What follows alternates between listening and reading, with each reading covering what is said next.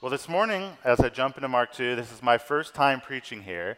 So I thought I would start with just a picture of my two kids. Now, it doesn't actually relate to the sermon at all, but I find that when you show cute kids, it makes me a lot more likable. And when that happens, you're more likely to listen, to laugh at my dry humor, and to not fall asleep. So I only get to play this card once, and here it is on my first Sunday preaching. You might hear about them a couple of times, so I did want to show their picture so you can know who I'm talking about. Well, my family, we recently did move to Bargersville. And now in the past few years, we've actually been through Bargersville a number of times. You know, we went to the main stops. We drove on 135 and 144. We had a few restaurants that we knew about that were our favorites, like Chicago's Pizza, Taxman, and Johnson Barbecue. And so we assumed that's Bargersville. Those couple of things we know about it, that's all there is to it. And we were right. Just kidding, I'm not going to go there. We love it. But it's easy to assume you know a place because you know a couple of the main things about it. But now that we live here and we're driving on other roads and going into different neighborhoods, we're meeting people, trying new restaurants, going to the farmer's market, we realize that the longer you're at a place and the more you get to know the details, the more you see that there's something to it. Those details are what make a place what it is. But the problem is, when you think you know a place because you know a couple of the details, you stop trying to learn about it and you assume my view of this place is what it is. And a similar problem happens when it comes to our view of Jesus or about how we think about Jesus through the stories in the gospel. We know a few things about Jesus, we've heard stories about Jesus, and we tend to then ignore what's going on. Even with stories in the gospel, like we'll experience in Mark 2, we read it and we say, yeah, I know. Jesus heals the next person in his path. I get it. But what we miss are that the details are cluing us into a bigger picture of who Jesus is and what he's done.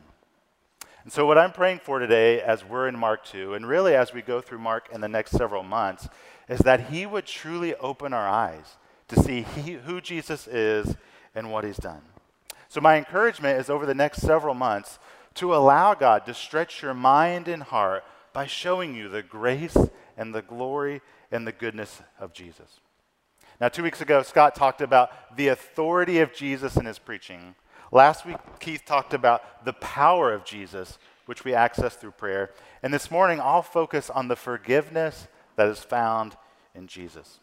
If you have a Bible, go to Mark 2. We'll be in verses 1 to 12. And Mark tells us here a story about where two key ideas emerge. We see first in this story about a paralytic man and his friends that their faith drives them to Jesus. And then we also see that their forgiveness is found in Jesus. The main idea today of the sermon will be when we draw near to Jesus in desperate faith, he draws near to us with power and help. Well, if you're willing and able to stand, I would encourage you to stand as I read Mark 2. We'll be in verses 1 to 12. It says, "And when he, Jesus, returned to Capernaum after some days, it was reported that he was at home. And many were gathered together so that there was no more room, not even at the door. And he was preaching the word to them. And they came, bringing to him a paralytic carried by 4 men. And when they could not get near him because of the crowd, they removed the roof above him. And when they had made an opening, they let down the bed on which the paralytic lay. And when Jesus saw their faith, he said to the paralytic, 'Son, your sins are forgiven.' Now some of the scribes were sitting there, questioning in their hearts, 'Why does this man speak like that? He is blaspheming. Who can forgive sins but God alone?' And immediately Jesus, perceiving in his spirit that they thus questioned within themselves, he said to them, 'Why do you question these things in your hearts? Which is easier, to say to the paralytic, "Your sins are forgiven," or to say, "Rise, take up your bed, and walk"? But that you may know that the Son of Man has authority on earth to forgive sins,' he said to the paralytic, 'I say to you, rise, pick up your bed, and go home.' And he rose and immediately picked up his bed and went out before them all, so that they were all amazed and glorified God, saying, 'We never saw anything like this.'" This is the word of the Lord. You can be seated. Well, the first thing we'll see is in verses 1 to 4 that the desperate run to Jesus in faith. So Mark tells us that Jesus is here, he's preaching the word in a home, and it's maxed out. So maybe 50 people were there, but the doors, the windows, everyone was covering the home. And the people are so tightly crammed in there that there's no way this man on his bed and his 4 friends would get through and get to Jesus. Now, we don't have many details about this man, but we know what some of the common challenges would have been for a paralyzed person in Jesus' day.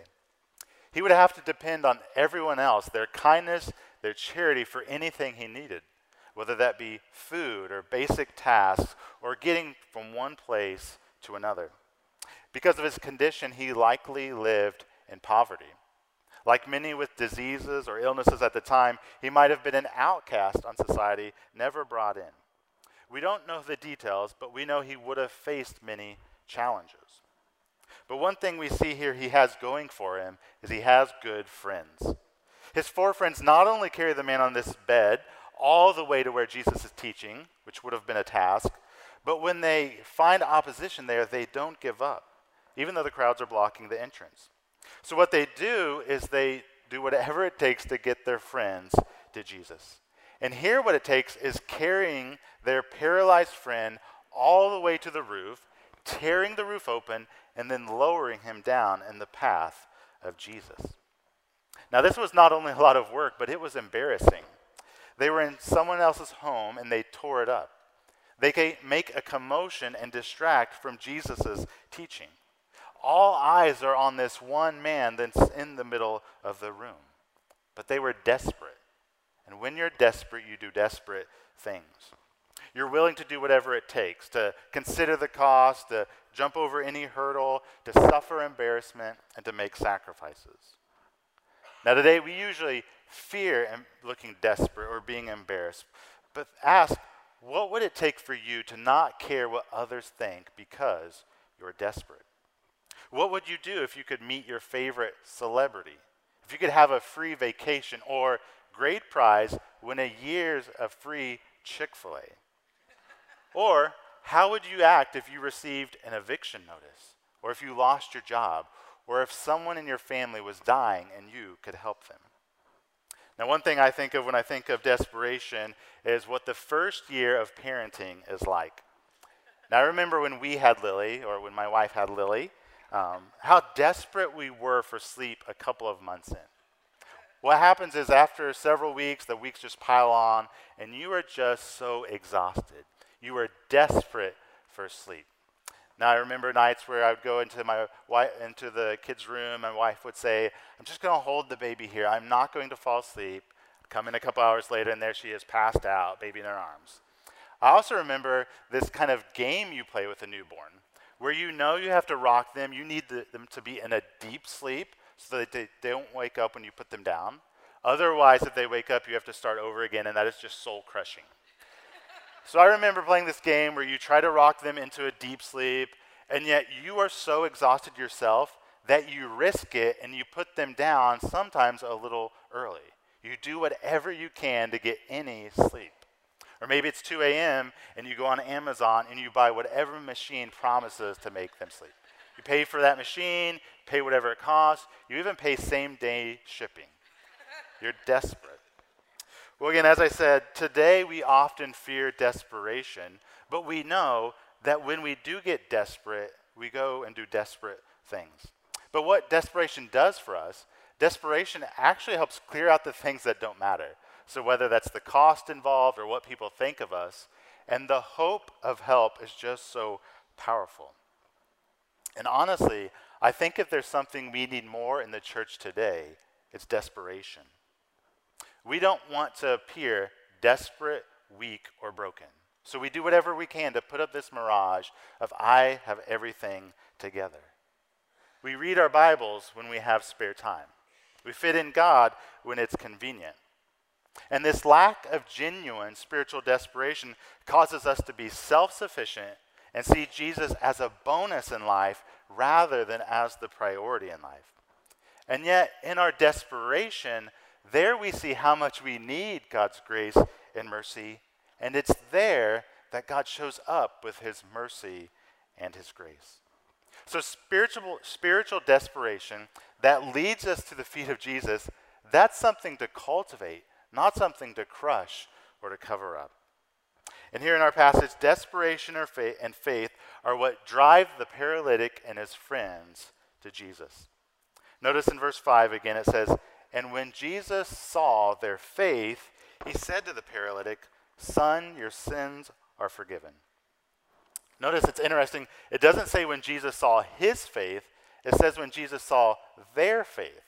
Now that could just be the four friends, or that could be all five of them. But they believe that Jesus can do something for him that no one else could do, and so they do whatever it takes to get into the path of Jesus. Now this is one of the main points of the entire story. In a little bit, we'll look a lot about what it tells us about Jesus, but don't miss here the role of faith in us experiencing Jesus. Faith here is believing God is who he says he is, but also then acting on that faith, putting the weight of our trust on what he says. Faith isn't just believing truths about Jesus, though that's essential, but it's responding to those truths by obeying and acting and responding. No doubt some of the people in that room would have believed things about Jesus, but that's different from this group that actually staked their life on going to Jesus. They climb up the roof, they tear it open, and they lower him down. And so we see here that faith is belief, but belief in action. What we see in the paralytic and his friends is what we need in our lives: desperation and faith. Or if it helps you to see this in terms of a formula, we see in Mark 2 that spiritual desperation plus active faith equals experiencing Christ. When we are desperate and we stop trying to run our own life, and we also have this faith that leads us to turn to and to trust in Christ, it's there that we see the power and the grace of Christ. This is the recipe for transformation, for breakthrough, and for experiencing God. When it comes to what does Jesus need from us to work with us, it's not a lot. All we need is what they have here: desperation and faith in him. What Jesus immediately sees in this man is not his disease, not his uncleanness, not the hole in the roof. What he sees is their faith. And he's not frustrated. He's not mad. He's not disappointed about what they've done. He loves what he sees in them.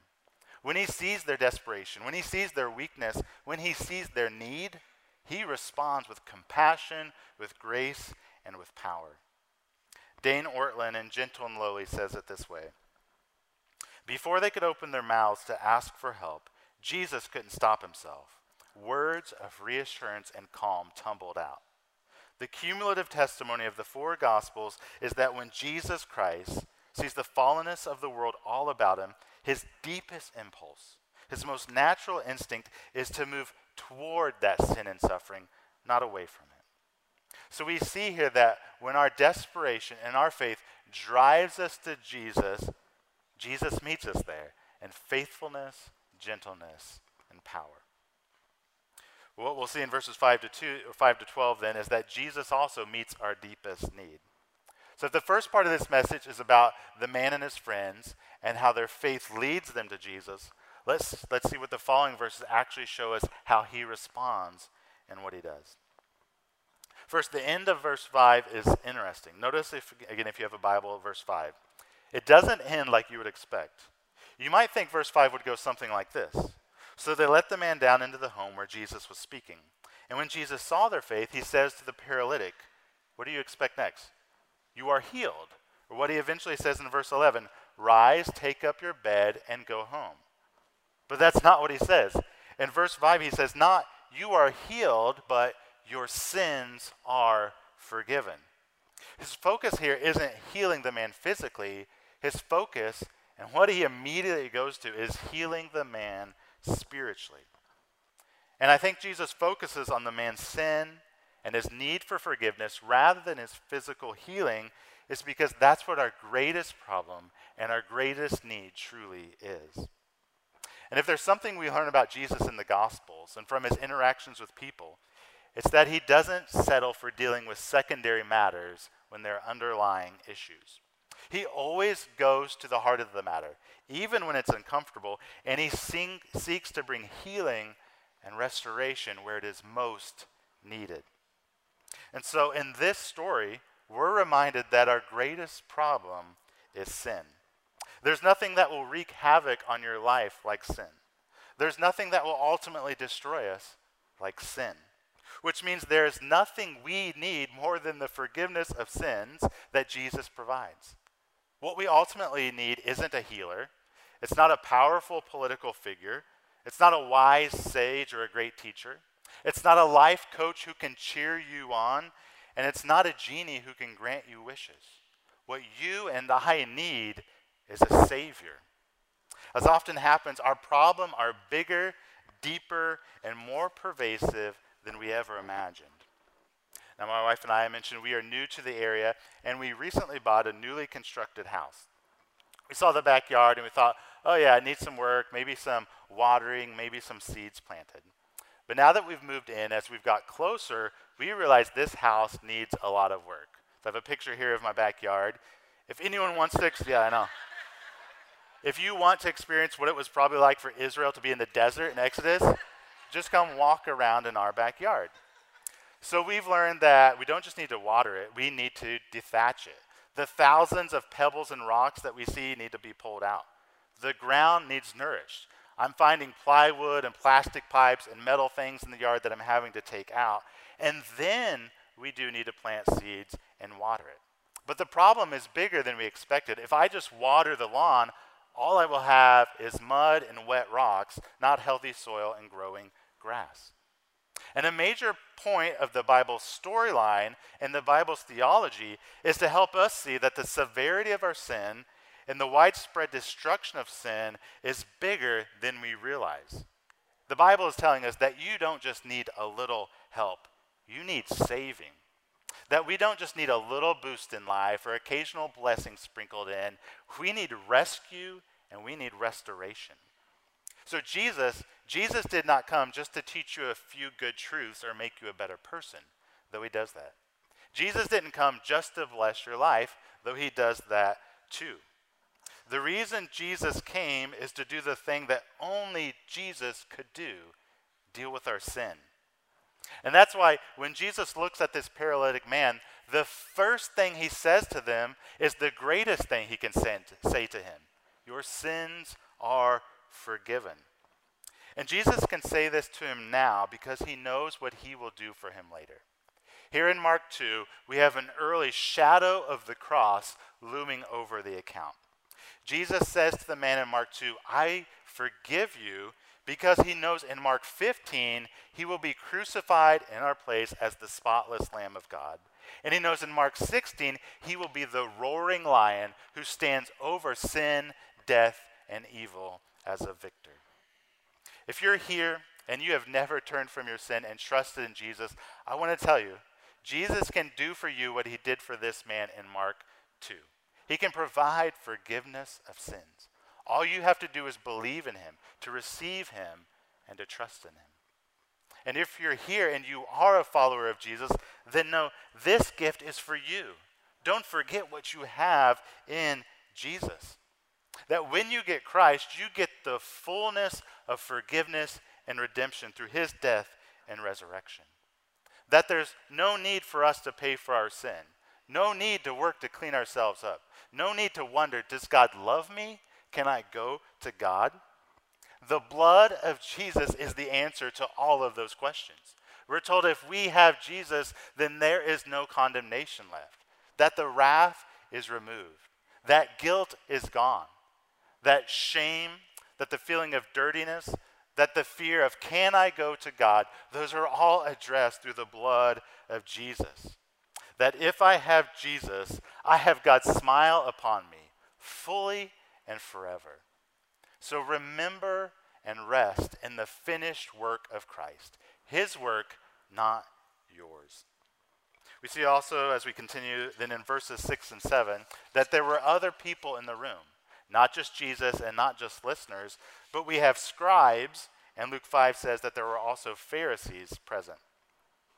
Now these were religious leaders of the day who were supposed to be committed to the Old Testament. especially the law of God. And they were also charged to care for God's people. But the tragedy in Mark's gospel and in the gospels in general is that because of pride and blindness, they seek their glory more than God's glory. Follow along or listen to verses 6 and 7 to notice how they respond to Jesus.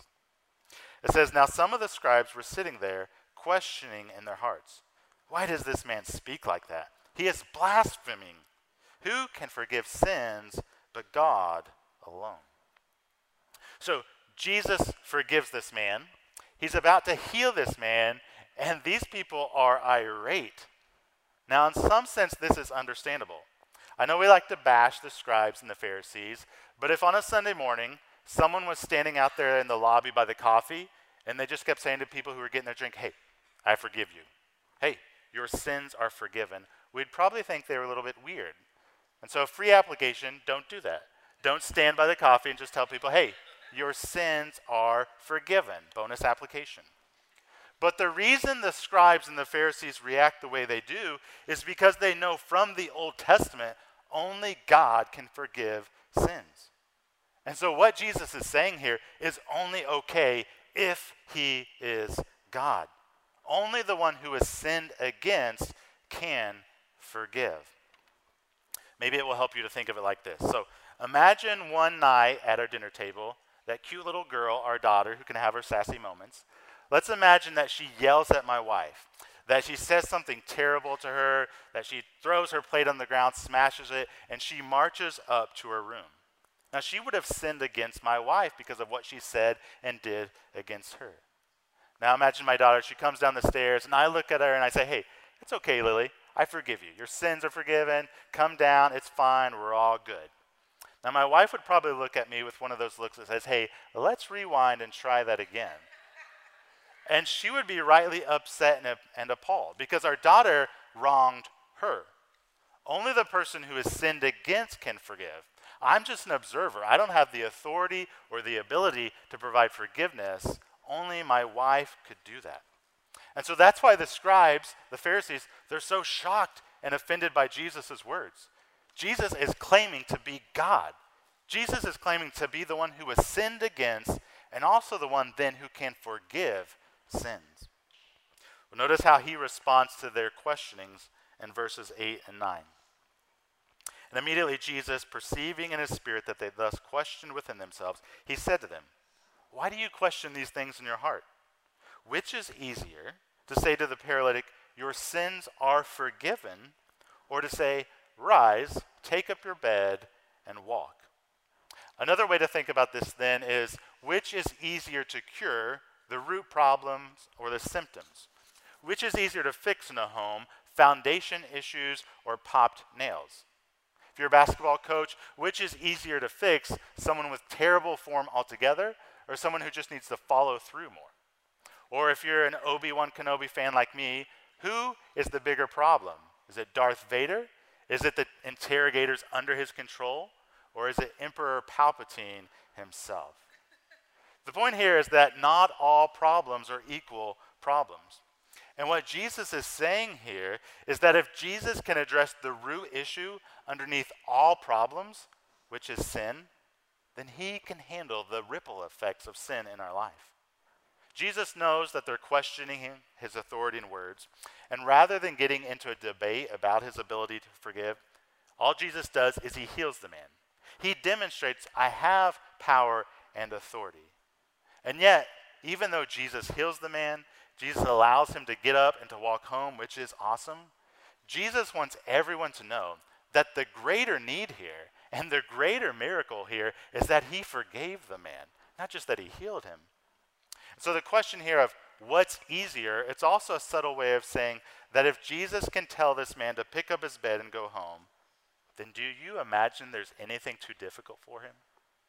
For us today, if Jesus has the authority to forgive sins, then do you think he's powerless against your troubles at home or at work? Against your fears, against your stress with finances, or against whatever it is you're facing this week? What's easier? That he can help you with your burden you wonder if he can carry? Or that he can deal with the sin, with death, and the devil in our world? Jesus can handle any of those. They're all easy to him. What we've seen so far then in this back and forth exchange is a picture of what Jesus wants from us through the man and his friends. He wants desperation, and he wants an act of faith that causes us to go to Jesus in our need. And then what we see from Jesus is when we do that, the way he responds to our faith is with compassion, power, and his presence. Well, as we close, which means there's like 10 minutes left, but I want to close by just applying this, by asking, what does this mean? Or so what? Or what do we do with this? So I have 3 summary applications. The first is that Jesus came to solve our greatest problem, sin. So if sin is our greatest problem, as I said, then our greatest need is for a Savior who deals with our sin. And so part of the point here is don't confuse the needs in your life that are central from needs and wants in your life that are important but secondary. We all have this thing in our life we think we're missing to be happy or to be fulfilled. For this man in Mark, he likely thought that all he needed was to be healed, to be able to walk. And that's a good thing. Being able to walk, this miracle he received, is an awesome thing. And yet it doesn't provide forgiveness, and it won't fulfill this man. And that's why Jesus heals him, but he prioritizes the deeper need in his life. Well, you and I, or at least I, am like this paralytic man. I approach life, I approach God, and I think there's this big need in my life, this big desire. And if God would take care of that, that's the real issue, then I could be happy. Then life would be fulfilling. Then I would have satisfaction, security, or meaning. We think we need a better job, a better marriage, happier kids, more money, that accomplishment we're running after, more time, better health, or fewer trials. And all of those can be good things, and all of those are things worth bringing to God in prayer. But they are not the deepest need in our life. They're not even the deepest longings in our heart. Once we have them, our relationships will still be affected by sin. We will still eventually get sick or die. We still live in a fallen, broken world. And we still have sin in our hearts, so that the desire for more or the next thing is still going to show up. The deeper longing, the deeper need in our life is knowing and having a real relationship with the God who made us and made us to live under his care and direction. But the problem is this thing called sin.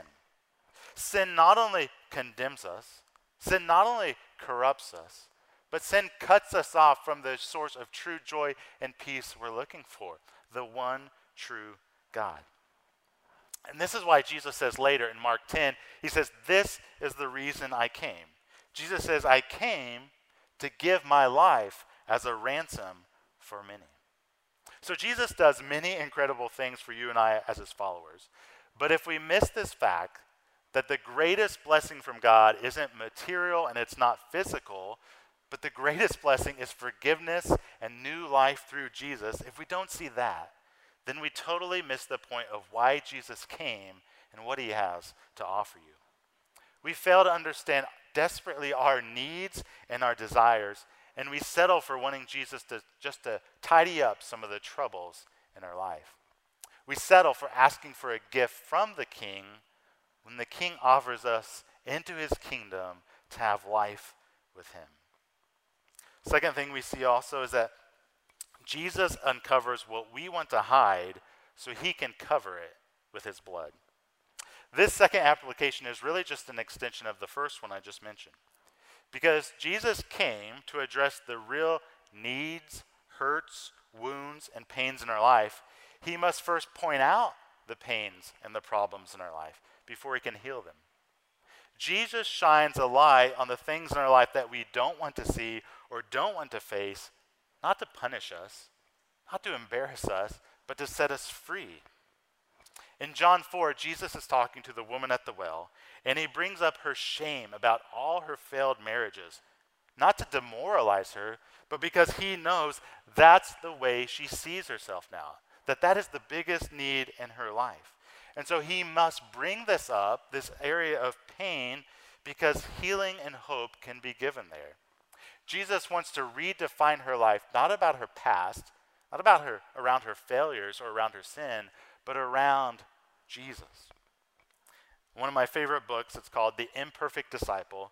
Jared Wilson writes this: "It's interesting how often the areas of our inner selves we strive the most to hide from Jesus are the ones he's most interested in. And it's amazing that these things about ourselves we hope he doesn't see are the very things he means to cover with his grace." And so this morning, what is it that you're trying to hide, ignore, bury, or not deal with? What are you wanting God to just leave alone that he wants to touch with his redemptive, restorative grace? Is it insecurity? Is it loneliness, a hidden sin, a wound or pain from the past? Is it depression, anxiety, a temptation in your life that you're embarrassed about, or some failure from your past that you continue to define yourself by? Friends, the enemy wants you to think that these are the things to hide from Jesus and keep in the dark. But the reality is these are the things Jesus wants to bring to the light so he can give you healing, freedom, and redemption. Rather than covering these things up from Jesus, we need to let these things be covered by the blood of Jesus. And this leads us to our third and final application, that Jesus then invites us to respond to him so we can receive help from him. Mark is all about, throughout his gospel, action and response. He shows us the actions, the teachings, the words, the healings of Jesus, and then he shows us how people respond, good, bad, or indifferent.